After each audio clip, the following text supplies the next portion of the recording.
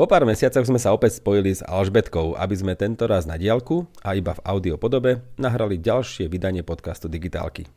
Dnes sa budeme venovať cenovo najdostupnejším smartfónom, ktoré u nás kúpite za 200 či 300 eur. Obchody sú plné rôznych značiek a modelov, tak vám to trochu sprehľadníme. Nazdar. Ahoj Ríšo, čaves. Počujeme sa síce takto pred divákmi, pred poslucháčmi po dlhšom čase, ale my sme stále v kontakte. Áno, Alžbetka sa vybrala na výlet a tak som sa rozhodol, že budeme teraz nejaké tie digitálky, uvidíme, koľko sa ich podarí, natáčať iba ako audio. Je to jednoduchšie. Mne sa páči, ako to vytrvalo voláš výlet, pričom ja tu pracujem, ale znie to dobre. Že? Znie to lepšie. Inak ja Alžbetku vidím, aj ona vidí mňa. Len vy nás nevidíte. Vy to nikdy neuvidíte. Jaj.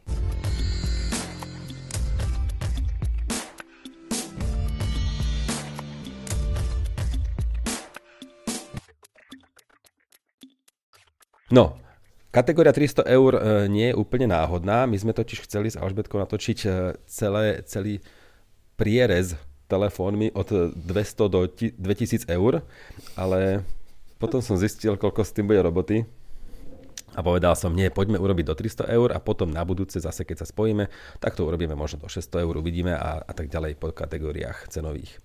Takže vybral som do 300 eur, pričom túto kategóriu ja osobne mám veľmi rád. Hoci ako hlavný mobil by som si z nej nevybral asi žiadny, ale rád tie telefóny testujem. Ty si jak na tom? Musím sa priznať, že ani mne by nestačila táto kategória na to, aby som ten telefón dokázala používať tak, ako telefón používam, ako o mne asi už posluchači a diváci digitálok vedia, tak som trošku na tie drahšie telefóny a aj teda si ich sama kúpim, hej, nie som, že nejako inak to mám, alebo ako to povedať. Takže mne by to nestačilo, ale viem sa k tomu normálne postaviť aj zodpovedne, že nie všetci ľudia potrebujú drahý telefón, nie všetci naozaj to majú ako využiť. Ja rada natáčam, čo je hlavne domena tých drahších telefónov, takže tam není o čom tým pádom, avšak aj do tých 300 eur si vedia podľa mňa tí, ktorým to stačí, vybrať veľmi, veľmi dobrý telefón. Spomenúť musíme aj najpredávanejšie telefóny, lebo túto kategóriu nám napríklad posielajú z Telekomu, z Orangeu, od operátorov a hneď môžeme povedať, že sú to Samsungy. Ale budeme sa venovať všetkým značkám. Najpredávanejšie v minulom roku boli hlavne nejaká tá A14, A34 a podobne. To však neznamená, že to je to najlepšie. Aj myslím, že my obidvaja dnes, ak máme vybrať nejaký telefón, tak to paradoxne nebude od Samsungu v tejto kategórii. Súhlasíš? No, je to tak. Ako sme pozerali na tie výbery, napchal by sa tam aj samozrejme nejaký Samsung, ale keďže sa chceme len takým zaujímavejším a lepším telefónom v tej kategórii venovať, tak Samsung má čo povedať v tých drahších kategóriách asi. Alebo, no ako by si to zhodnotil? No nie, že má čo povedať. Má aj rôzne áčkové modely, ktoré vôbec nie sú zlé, len nejak neoslnili. Asi tak by sme presne to povedali. Presne tak. Tie Samsungy v tejto kategórii nevynikajú, pričom napríklad taká S23 v tých drahších je pre mňa veľmi zaujímavá, aby to nevyznelo, že sme proti Samsungu, to vôbec nie. Ale mám pocit, že oni nevedia vyrobiť až taký výborný pomer cena-výkon v tejto kategórii do 300 eur a zaujímavá bola určite asi iba A33 z toho pre mňa, z toho minulého roku. A34 teda. A ešte ja taký poznatok k tým lacnejším Samsungom poviem, že za mňa majú dosť dobré fotoaparáty a videá v tejto kategórii. Že kde majú ubrané, tak zase veľmi pekné videá podľa mňa a fotky boli z tých lacnejších Samsungov zase možno v porovnaní s tými inými telefónmi. Som rád, že to hovoríš, je to pravda. Hej. Tie telefóny väčšinou sú do tých 300 eur pre trpezlivých používateľov, nečakajte pretekárov, ale už to nie sú hyperpomalé telefóny. Takže je to fajn, aj v tomto smere, akurát nemôžete čakať rýchlosť nejakého drahého iPhoneu alebo aj S23 od Samsungu. Ale netreba sa už báť chipsetov napríklad od Mediateku, pretože pred pár rokmi sme ešte tvrdili radšej Snapdragon od Qualcommu, určite nie Mediatek, teraz už to neplatí a aj Mediatek vyrába rovnocenné chipsety a čo sa týka prehrievania, výdrže, dokonca veľakrát vyhrávajú nejaké tie testy aj čo sa týka výdrže a teda tej efektivity. Pozor však pri tejto kategórii na lacné a menej odolné materiály. Nečakajte nejaké hliníkové rámy alebo možno to sklíčko na displeji, tam ešte môže byť Gorilla Glass, ale napríklad sklíčko fotoaparátu nemusí byť až také odolné. Pri veľmi drahých mobiloch tam už sú tie odolnejšie sklíčka a potom nehrozí nejaký škrabanček, ktorý by vám kazil všetky fotky. Sú to plastiaky a sú to buď matné plastiaky alebo lesklé plastiaky, ktoré perfektne zachytávajú otlačky prstov. Samozrejme, väčšina ľudí aj tak ten telefón dáva do obalu, takže potom sa napríklad ten ohľad na materiály až trošku stráca. A pre mňa nie je až taký dôležitý. Mne mimochodom tiež plastové telefóny inak ako vôbec nevadia, lebo mám to v obale vždy. Či mám drahší, lacnejší. Toto by mi inak bolo úplne jedno. Z môjho pohľadu fakt. Mne takisto, ale ten hliníkový rám alebo kovový rám poteší zase. To je, áno. Na telefóne. Väčšinou sa stretávame aj s nízkym maximálnym jasom displeja. Na to pozor. V tejto kategórii sa ťažko vyrába super jasný AMOLEDový displej. Takže tomuto sa ani nevieme venovať, len si jednoducho musíte zvyknúť, že tieto lacné telefóny na slnku žiaria menej. Je to pravda, pravdúca. Mám to poznačené v recenzii Redmi Note 12 Pro, ktorý je taký už hraničný model, ku ktorému sa možno aj dostaneme v dnešnom vydaní. A presne to tam mám. Testovala som ho niekedy okolo leta a teda žmúrila som poriadne. Mám to tu. Je to tu? Je to tam. Áno. Inak môže pomýliť aj to, že telefón sa dostane do predaja na jeseň a teraz ho používatelia používajú na jeseň, v zime a úplne zabudnú na to, že v lete je tento parameter vnímaný najčastejšie. Takže si prečítate recenzie napríklad na Alze od ľudí a nikto nespomína, že by bol ten jas nízky, ale potom idete na dovolenku a môže vás to zamrzieť. Ale dnes už to nie je až taká tragédia ako kedysi. Opäť, zase sa tento parameter zlepšuje. Inak už sa v tejto cenovej kategórii objavujú aj balenia bez nabíjačky. Ja si pamätám nejakú tú Motorola, myslím, že aj Honor, myslím, že alebo niekto nedal nabíjačku. Skrátka, dajte si na to pozor, alebo prípadne sa opýtajte predajcu, či je nabíjačka v balení. Možno to tie deti v Číne zabudli iba pribaliť, akože kto vie. Chuďatka, no, alebo to tam predávajú. Som zlá, pardon. Si zlá. Tak a nečakajte samozrejme ani softverovú podporu 4 roky, ako je to pri najdrahších telefónoch. 4 roky to je väčšinou číslo, počas ktorého alebo počas doby, ktorá prináša najnovšie Androidy. To znamená, že kúpite si telefón napríklad s Android 13 a príde vám aj 14, 15, 16, 17. Tak v tejto kategórii ste radi aj za dve aktualizácie veľké? Ešte by som len chcela, áno, lebo sa hlásim a Rišo to vidí, len nechcem úplne skákať do reči, keďže vlastne my si telefonujeme a nahrávame to. K tým nabíjačkám len mňa by zaujímalo, že či to bude trend, že aj tam budú ustupovať a teraz zmenšovať sa tie balenia, alebo či sú to len také nejaké prvé lastovičky, že teda niekto, koho si spomínal, nedal do balenia, pretože zrovna jeden z modelov, ktorý máme vo výbere, ten OnePlus, mal v balení nabíjačku, takisto aj tento Redmi Note 12 Pro mal nabíjačku, takže že či sa to zase bude uberať tak ako pri vlajkových lodiach. No, ja si myslím, že áno. Ja si myslím, že nabíjačka už bude minulosťou, ale uvidíme. Je to len taký odhad môj. No a naspäť tej podpore teda, takže dávajte si pozor hlavne na to, aký Android v tom telefóne dnes už je. Pričom napríklad na Alze som si všimol, že oni už v popise telefónu, v tom základnom, už uvádzajú, že to je model 2023, model 2022, model 2024. Výborná vec, lebo človek, ktorý je laikom, nevie, kedy ten telefón prišiel na trh. Mohla tam byť Android 12, potom ledva mu príde 13 aktualizácia a napríklad teraz príde nejaký Samsung a ten už 13 má a ešte tam dá aj 14, 15, tak je to benefit samozrejme. Takže na toto si dávajte pozor. Na tie updaty, ale budú maximálne 2. Neverím, že v tejto cenovej kategórii ich bude viac.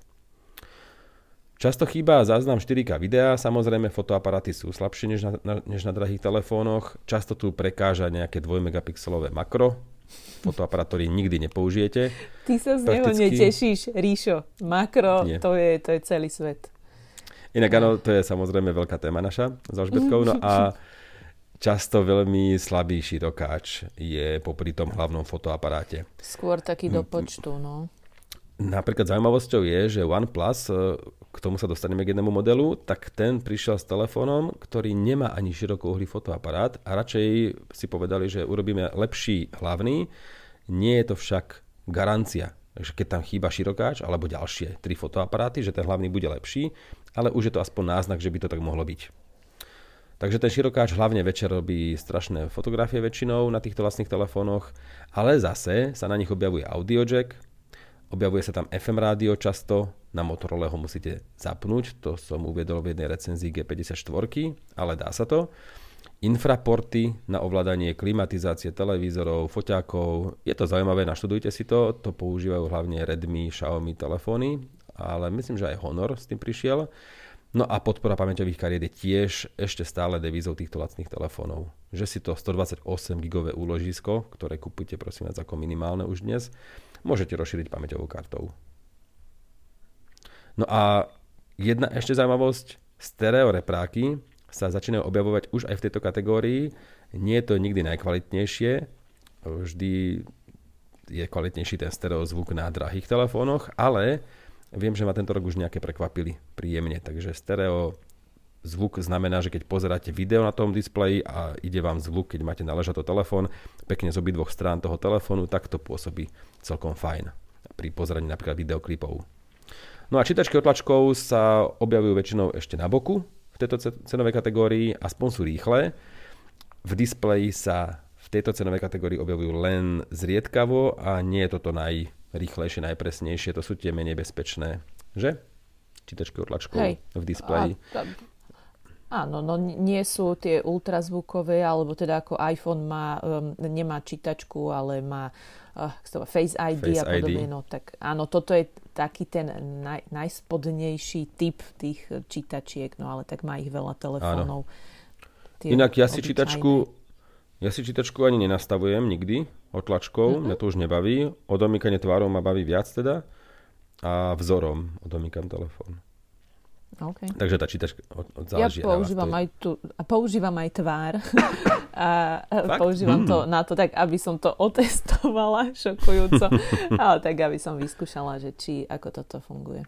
No mňa čítačka na boku vôbec nebaví. To je vždy tak na palec. Napríklad ja teda teraz, ako som v tej zime veľkej, vlastne neviem, či sme to povedali, nie, že by to bolo podstatné, ale tak ja som vo Fínsku, v Laponsku, tak ja veľmi oceňujem čítačku tváre, ale teda snímač tváre, odomýkanie tvárov, pretože stále buď v rukaviciach, alebo čo vieš, a vzor, mám aj rukavice, ktoré sú citlivé na displej, alebo teda môžem s nimi niečo ťukať, ale že by som poriadne to tam vedela nejako v tých rukavičiskách veľkých vyriešiť. No neviem, není to úplne komfortné. Tuto obyčajné rukavičky nepomôžu, takže také softshellové všelijaké, čo mám a môže tam byť koľko chce tých značiek na prste, taký ten on-off, to logo, ale teda nie vždy to funguje. Keď mám ešte aj studené ruky, tak no to je jedno. Takže ja to oceňujem, tú tvár, svoju tvár. Dobre, no poď, prepáč, som ti, ale... Takže ja to používam. A v podstate posledný bod už taký spoločný je, že sa stretávame s dobrou výdržou často v tejto kategórii a dokonca dnes už aj rýchlym nabíjaním. Dobrý kábel je zvyčajne v balení, lebo ono nestačí mať dobrú nabíjačku a potom ešte podporu rýchleho nabíjania v telefóne, ale treba mať aj dobrý kábel, ale v tých baleniach väčšinou sú tie hrubšie, také tie lepšie káble. No a treba dokúpiť potom už len výkonnú nabíjačku, aspoň 30W. Pričom rýchlosť nabíjania medzi 30W nabíjačkou a 60-67 nie je až taká veľká, akože ten výsledok nakoniec nebude dvojnásobne rýchlejší na tej dvakrát výkonnejšej. Takže tých 30W je veľmi fajn a potom už tých 67 je len lepších, skrátka. Napríklad. Viac je viac. No, ako pre koho. Pre Gavendovú je viac. No, idem na prvý telefón. Honor Magic 5 Lite. telefón, ktorý som nemal v ruke, ale za 249 eur sa predáva v 8/256 GB verzii. Budem to takto skracovať, 8 GB rámka, teda 256 GB úložisko. Mimochodom tie úložiska aj rámky sú určite pomalšie v tejto kategórii, na to sa treba pripraviť, ale poteší 256 GB, to sa nedá s tým nič robiť. Tento Magic 5 Lite je ľahký elegán, má 175 gramov, je to plastiačik a má zaoblený 120 Hz OLEDový displej Full HD. Takže je to niečo úplne výnimočné oproti ostatným telefónom v tejto kategórii. Zaoblený displej je fajn pre ovládanie gestami, to si zapnite, to proste bude radosť, ale samozrejme zase nejaké to rozbitie môže nastať skôr a výmena displeja si ja neviem predstaviť, koľko alebo by stála. Skôr, že to bude drahšie, ako skôr, no áno, chápem ťa, dobre, môže. A žiadne sklíčka, fólie na displeji, to tiež je problém. Ak tam nie je od výroby, tak neviem, či nájdete takú, čo sa vám nebude odliepať. Poteší 40W nabíjanie, 5100 batérie, takže výdrž výborná. Je tam Qualcomm Snapdragon 695 chipset, to je vlastne taký motor, ktorý nájdeme aj v ostatných konkurentoch, prípadne podobné. Ale toto je taký štandard. Takže výkonovo, aj výdržou, aj displejom je to parádny telefón, dizajnovo ešte krajší než ostatné, mám pocit, že v tomto naozaj vyniká. Takže tento telefón označujem za najkrajší, ale foťaky slabé, dokonca reklamy sa vraj objavujú v systéme a starý Android tam je. Takže toto budú zase také slabiny. Video nahráva iba Full HD. No, je to skrátka display, design, výdrž, telefón. Honor Magic 5 Lite. Bude aj nástupca, určite Magic 6, ale to sa ešte nepredáva. Takže keď chcete pre babu, ktorá nefotí telefón, tak by som to tak zvažoval. Počkaj, tu by som skončila. Pre babu, ktorá nefotí. Ja neviem. Ja aj taká neexistuje? Joj, ale sme zlí. Ale nie. No. Je to veľmi pekný telefón, naozaj ma milo prekvapil, ale teda ideme na moju víťaznú dvojicu a to je Motorola Moto G54 lomeno G84. Veľmi podobné telefóny, obidva, vyzerajú takmer rovnako. Tá G84 sa predáva dokonca s 12 GB rámkou, 256 GB úložiskom a za 265 eur, čo je úplná šupa. G54 stojí dokonca nejakých 220 stále, 205 stále, takže výborné ceny, naozaj toto je podľa mňa víťaz tejto kategórie v pomer cena lomeno výkon. A určite odporúčam pozrieť si recenziu moju na YouTube kanáli Digitálky, G54, samozrejme, všetko som tam povedal. Že tvoju. Samozrejme. Koho iného by ste si pozreli. Mimochodom, G84 teda oproti tej G54 používa chipset Qualcomm Snapdragon 695, ktorý tu spomíname. Má lepší OLED displej a trošičku menšiu 5000 batériu, ale inak je to skoro to isté, takže vyššia cena a musíte sa rozhodnúť. Chválim hybridný slot, chválim fotoaparát, 50 megapixelový, ten je fajn, širokáč 8 megapixelový, slabší samozrejme. Viem, že ma prekvapila predná kamera. Že tam som myslím, že celkom chválil, ale inak má to aj audio jack, rýchle nabíjanie 30W, no a nabíjačka v balení nebola v tej 54, myslím, že nie 84. Takže ja ostávam len s pozdravom, že táto dvojica G54, G84 je asi najvýhodnejšia ponuka dnes z tejto kategórie. A ktoré si povedal, že by si vybral? 84? Ja to neviem. Možno, ja lenže... tak ja, ktorý by som tak skôr je o niečo drahší, alebo dobre. Ja by som asi 54, 200 eur versus 265 už môže, toto by presne bola tá otázka, že či niekomu záleží na cene, 65 eur je dosť, takže za 200 určite 54 a keď by povedal, že chce Motorola, že chce Moto G-Star, lebo to je výborná vec a proste mu tie parametre vyhovujú a že tam chce ten lepší chipset trošičku a lepší displej, tak OK, 84. Ty tam máš ten OnePlus Nord, ináč ja iba k tomu poviem, OnePlus Nord CE 3 Lite. Výborný názov. S týmto by mali, takto by mali pomenovať telefóny. A možno práve preto v Amerike vstúpil na trh ako OnePlus Nord N30. To je taká zaujímavosť, že ho pre americký trh premenovali. Takže ak niekto z vás hľadá recenziu, tak môžete ho nájsť aj takto. Takže áno, OnePlus Nord CE 3 Lite 5G dokonca, teda aby bolo jasné. Takže myslím, že doťahujú to na ostatné značky, ktoré sa neboja tam tie názvy džubať. A prečo Sony nie? má výborné. Sony, čo to má? poradách. Xperia 5, Mark 5, Mark 6, Mark 1, no, to sú perfektné. Áno, ale na tých poradách si to predstav. A ešte, viete čo, ja ešte navrhujem jedno slovo, alebo ešte nejaké číslo. A čo keby dáme kombináciu slov, písmen, no napríklad, čísel? ja by som napríklad urobil väčšiu verziu, trošku väčšie rozmery a OnePlus Nord CE 3 Lite Plus. Oj, toto je super. Ale bude, 5G samozrejme. A vlastne, ináč 5G som z tých názvov všade vymazal, nespomínam to, pretože všetko sú to 5G telefóny, keď chcete. Ale Redmi a Xiaomi, tam sa k tomu dostaneme. Xiaomi to môže byť problém. Tak pozor, Ríšo, tu neklam do telky. Tak, dobre. Áno, čiže takto, ja som tento telefón netestovala, ale vybrala som ho v úvodzovkách tiež do tejto kategórie preto, lebo sa ocitol v rôznych výberoch a tiež ho považujú aj iní recenzenti za fajn telefón, tak teda preto sa nám tu ocitol. Ide teda o lacnejší OnePlus, čiže nejaké odľahčenie tu muselo nastať, nejaký kompromis a teda ten je v displeji. Ide totiž o IPS LCD panel, hoci zase má 120 Hz obnovovaciu frekvenciu, takže môžete mať akože taký ten rýchlejší dojem z toho načítavania a podobne, ale takisto tu, ako si spomínal, tiež tú slabinu v tejto cenovej kategórii, tak je tu slabšia svietivosť.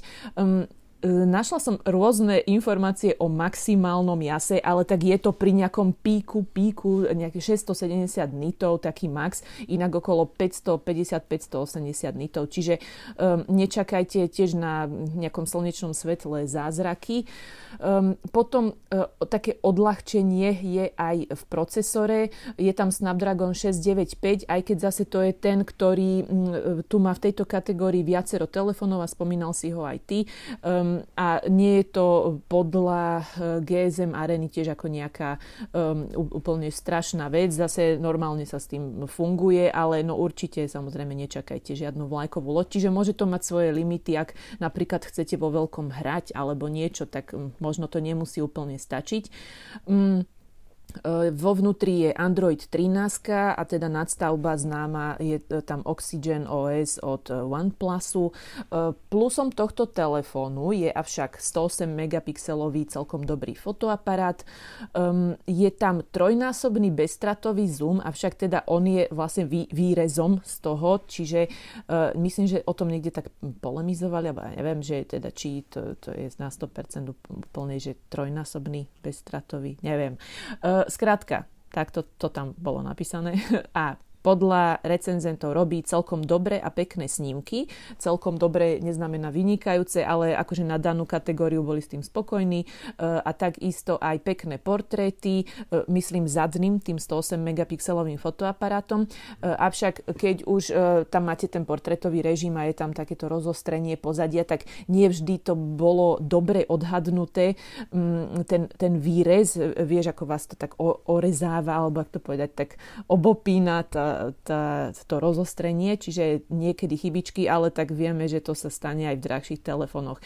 Celkovo foťak dobrý, pekné portréty, nočné fotky neohúria, ale dalo sa na to pozerať, avšak odporúčajú recenzenti určite používať nočný režim a nie len samostatnú automatiku, lebo vraj teda ten nočný režim urobí oveľa lepšie fotky.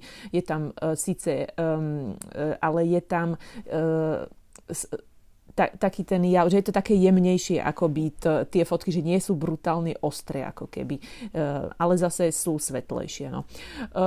Je tu avšak podľa videa, čo som videla takého skúšobného videa testovacieho, tak stabilizáciu príliš nečakajte. Čiže ak si chcete tento telefón kúpiť hlavne aj kvôli videám na nejaké Instagramy, neviem čo, tak neviem. Napríklad tu by som potom pristúpila možno skôr k tomu Samsungu, ako som hovorila. Ten vie aj do tejto ceny spraviť podľa mňa celkom dobré video, stabilné a tak. No a inak ešte teda 16 megapixelová predná kamera, s ňou boli tiež spokojní, avšak tiež tak vyhľadzovala veľmi, že taký efekt tam bol akoby tak defaultne pricapený a nech už to len skrátim, zaujímavé. Áno, potom je tam ešte 2 megapixelové makro a 2 megapixelové rozostrenie pozadia a práve toto je teda ten telefon, kde nie je ultraširokouhlý fotoaparát. Ako si myslím, že si spomínal, že toto si chcel k tomu telefónu povedať? Áno. Tomuto. Tak to je taká anomália. A premýšľam, že či by sa mi tento telefon pozdával, lebo ja som si na ten ultraširokáč zvykla, aj keď viem, že to nemusí byť ako túto nejaké terno, ako si aj povedal, že či je ultraširokáč na týchto cenovkách celkom dobrým riešením, ale no je tam a je to pre niekoho aspoň také pekné, zaujímavé. No, není tu, zvážte si, ale inak je tu veľká baterka 5000 mAh a vraj má teda veľmi dobrú výdrž tento telefón, rýchle nabíjanie 67W, je tu jack na sluchadla, stereo reproduktory, micro SD karta a v balení je aj adapter a USB-C kábel, dokonca ešte aj fólia na displeji. Tak, a čítačka je tu v bočnom tlačidle, má byť rýchla, tak toto celkom ľudia pochválili. Pozerala som aj vo výbere Petra Hudeca, nášho kamaráta z Hura mobilu a aj teda v GSM Arene to celkom pochválili, takže môže to byť zaujímavý kúsok. Ja ešte doplním, hmotnosť 195 gramov patrí k tým vyšším. Máme tu aj ľahšie telefóny. Snáď je tu nejaký kovový rám, neviem prečo toto je také vysoké, uvidím, ťažko posúdiť. A musím spomenúť 2 veľké aktualizácie Androidu, takže začal sa predávať s 13 a príde určite 14.15. Tu sa na to viete spoľahnúť. Pri iných značkách ani veľmi nie. To sa veľmi nekomunikuje pri týchto lacných telefónoch.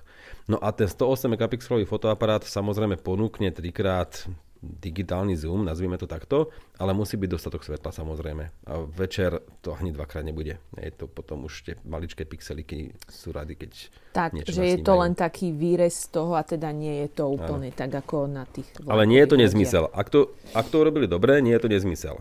Len musí byť do svetla, samozrejme. No a stereo replaky ma milo prekvapili, nabíjačka v balení, ktorá je 67W, tak tá tiež je fajn. Na to si ľudia už pri OnePlus zvykli a práve to bude otázkou, či OnePlus vydrží pri tejto nabíjačke aj v takýchto vlastných telefónoch. Ináč 8 GB ramka a 128 GB úložisko, takže v tomto napríklad nevyniká. A cenovka 259 €, takže s touto cenou vie niekto už ponúknuť aj trošku viac, ale zase nie je to katastrofa, je to v pohode a máte tam pamäťové karty. Poďme na Redmi, čo je odnož Xiaomi. Redmi Note 12 bola minuloročná séria, napríklad taký Redmi Note 12 Pro, 6 GB so 128 GB úložiskom stojí 249, takže o nič lepšie než ten OnePlus. A máme tu samozrejme nejaké ešte ďalších súrodencov, Note 12 5G, Note 12 Pro 5G, no skrátka dajte si pozor na ten celý názov. Aj 5G ovplyvňuje vlastnosti telefónu, aj to Pro. Ja som pod recenziou Redmi Note 12 napísal, že oproti modelu 5G, takže iba Redmi Note 12, čistý, holý, ponúka okrem nižšej ceny aj krajšie fotky, lepšiu prednú kameru a FM rádio. A oproti konkurenčným Samsungom zaujíme bohatým balením s nabíjačkou a púzdrom a tiež infraportom, ktorý je na tom telefóne, a FM rádiom a tým 33W nabíjaním.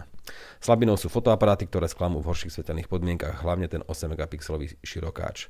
Predná kamera príjemne prekvapila. No, a toto je Redmi Note 12. A už 5G-čková samozrejme môže byť trošičku iná. No a potom tam máme aj modely Pro. Ty si testovala, myslím, že Pro. Áno, testovala som model Pro, ale ten bol v čase mojej recenzie drahší.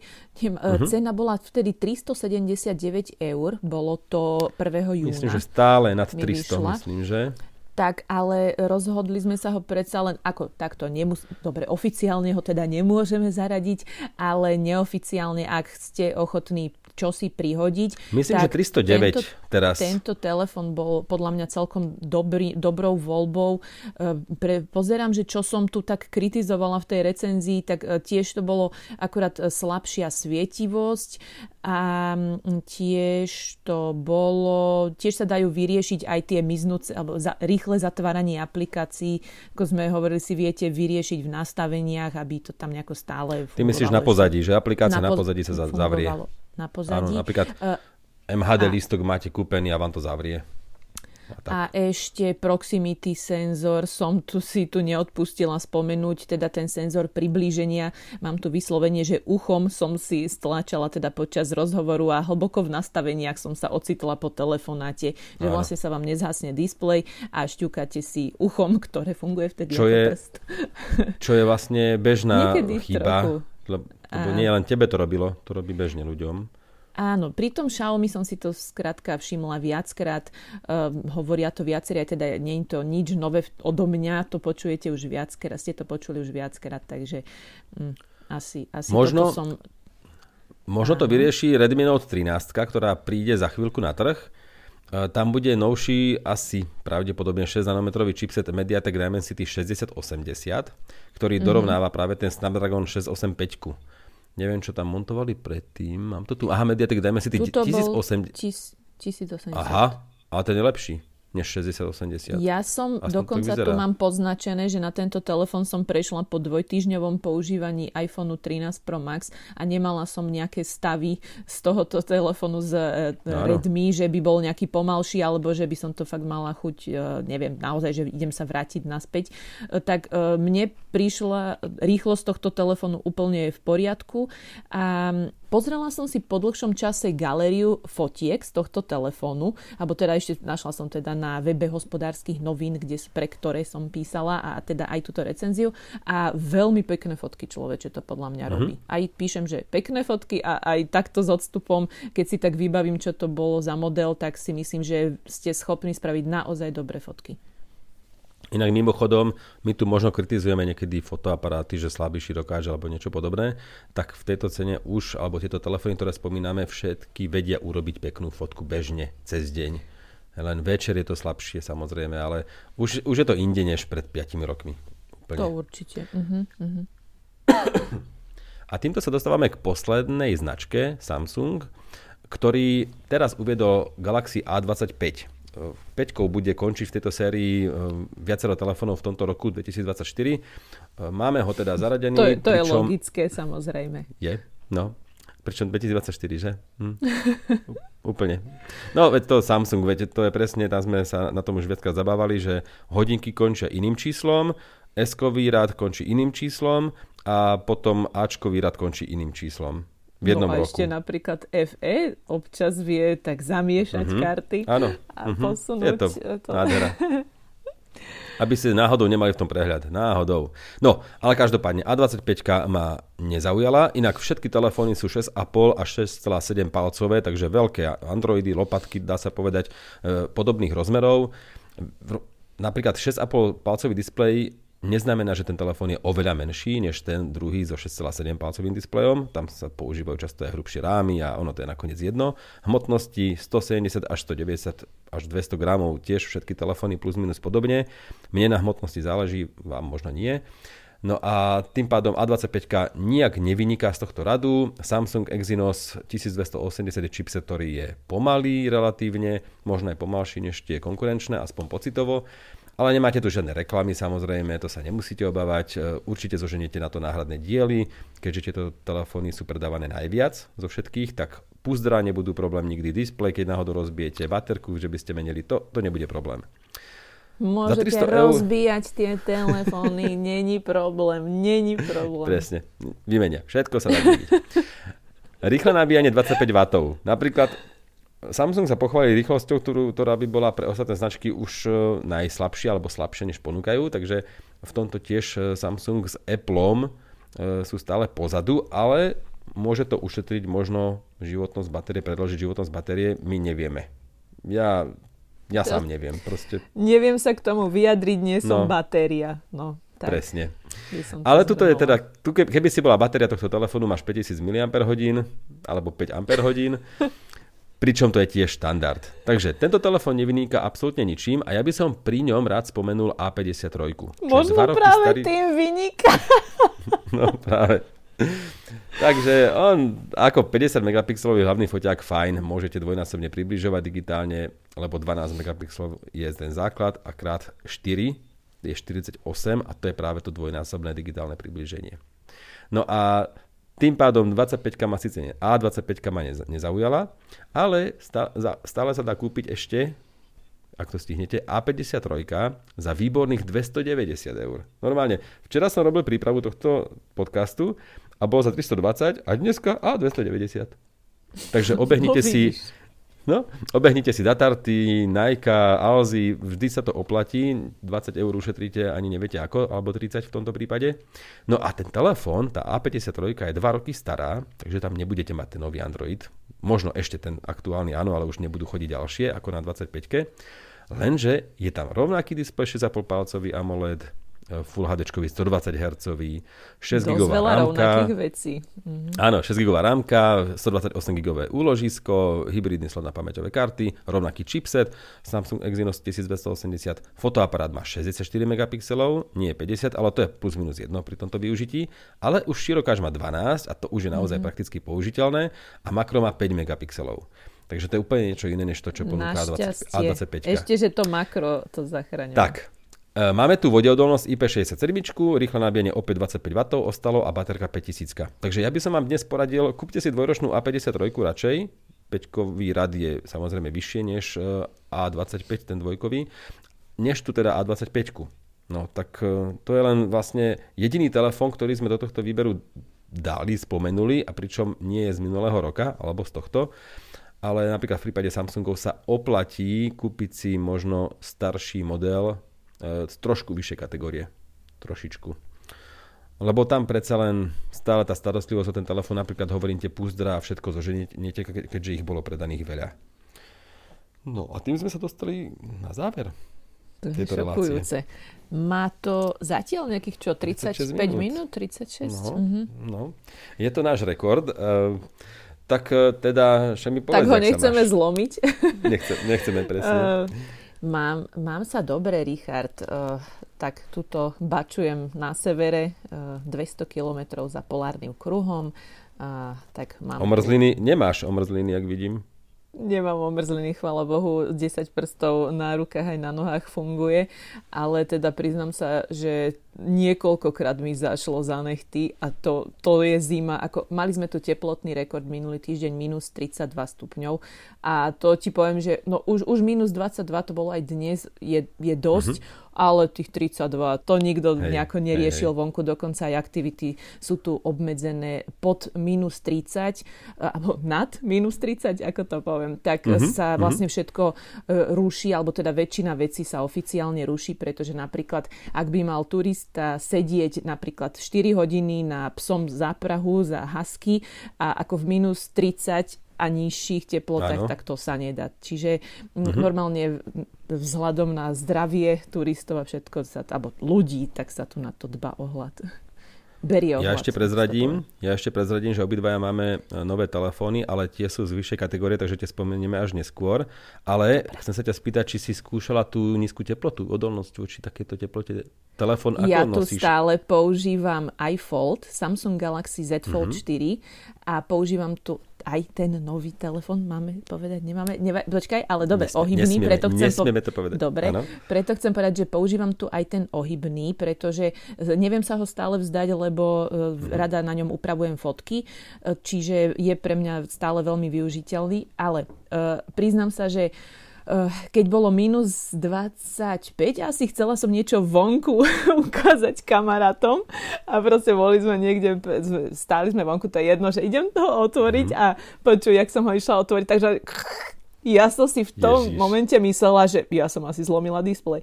Ale nie, nezlomila som a ani som ho ale naplno neotvorila, lebo hneď zvuk ma upozornil. Ale k tomu som sa chcela dostať, že videla som Petrovi Hudecovi storky, presne o tom on bol teraz na CES vo Vegas a boli tam nejaké showroomy, kde ukazovali foldy do -20, že sa môžu v pohode otvárať. Takže môžem potvrdiť, že používam to. Viem, že vtedy bolo nad -20 a to bola úplná zhoda okolností, že zrovna som videla na tom CESe showroom, že do -20 a potvrdzujem, že -15 otvárala som to niekedy, ale priznám sa, že nie vždy to teda v tých hlbokých mínusoch otváram, lebo riskovať to úplne nechcem. Ale áno, používam to, nič tomu není, od novembra teda som tu a všetko je v poriadku. A naozaj, že nosím ho v bunde, ako v vonkajšom vrecku bundy. Takže nič také, že teda stále niekde pri tele a zohrievam ho, alebo len naozaj v zime vonku a v pohode.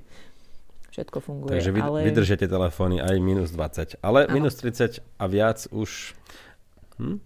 A ja už by som ani teda asi nad tých 15 to nejak vo veľkom nepoužívala. Asi by som to neriskovala zbytočne, ale nejaké iné teploty teda tomu zrejme ako nejako až tak Mohli sme mať dobré video a ty nič.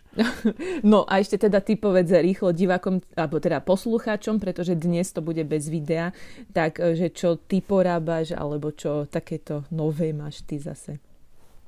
Ja mám nové to, že točím viac recenzií, odkedy si odišla, pretože sa nudím, nemôžem točiť digitálky s tebou, podcasty, tak to vyplňam to telefónmi. A je to pre mňa príjemná zmena, profesne samozrejme. A určite odporúčam každému aj nový podcast Energia zajtrajška, čo vlastne točím s odborníkmi z Národnej vodíkovej asociácie a aj zo Slovenskej agentúry Slovenskej asociácie fotovoltického priemyslu, čo to trepem. Takže veľmi zaujímaví ľudia aj z elektrární a od hocikadia. Teraz by som mal robiť rozhovor, myslím, že s Greenbat riaditeľom, alebo vôbec zaujímaví ľudia. Ale to je ešte len, to je hudba v budúcnosti, ale zo pár dielov už vyšlo a tam všelikto sa vždy pri tom stole objaví. Takže Energia zajtrajška určite odporúčam. A je to iba audio, tak ako toto, teraz tu. Tak dobre. Ty si to už počúvala? Počúvala, samozrejme. Iba prvý, keď si mi ho poslal. Áno, prepáč, ideš niečo? Nie. Ja môžem len odporúčať. Ľudia, neviete, o čo prichádzate. Je to pre mňa nová skúsenosť, takže tam samozrejme nemám až toľko odvahy, lebo teraz sa s Alžbetkou bavíme ako dvaja kamaráti, ale tam sú vždy cudzí ľudia, ktorí sa pohybujú aj na iných úrovniach a pre mňa to je niečo totálne nové. Takže tam som viac nervózny a snažím sa to prekryť prípravou a poznámkami. Aj teraz som bol pripravený, nie? Celkom. Bol, samozrejme, veď ja tiež som sa odrážala od tvojho odrážkového mailu, od správy. Dobre, budeme sa počuť, verím, pri kategórii do 600 eur, ale nič nesľubujeme. Skrátka, teraz sme urobili toto a opäť, keď sa budem môcť s Laponskom spojiť, tak sa spojím, že? Jasné, budem veľmi rada. Ja som tiež len Ríšovi povedala, že to nebolo úplne jednoduché s časom. Doteraz mala som 2 práce, ešte teda som asistovala Santa Clausovi, ale už je po Vianociach, tak už som voľnejšia a uvidím, ako to bude s časom, ale teraz tak no. Áno. Ale radi by sme, a nikto vám nemôže dať to, čo vám my dvaja nasľubujeme, tak možno sa ešte budeme počuť v blízkej dobe o smartfónoch do 600 eur, do 1000 eur, nad 1000 eur a bonusom môže byť niečo do 2000. No, ono sa dá kúpiť dokonca mobile nad 2000, som zistil. Ľudia nevedia, čo s penázmi. To je sila. Majte sa pekne. Alžbetka, aj ty. Aj pozdravujem ty, ťa, nech si zdravá. Aj ty buď zdravý, pozdravujem aj ja všetkých a ďakujem, že ste na nás nezabudli a ste si nás zasa pustili a teda vypočuli až do konca, hádam. Presne tak. Ahojte. Dobre, čaute.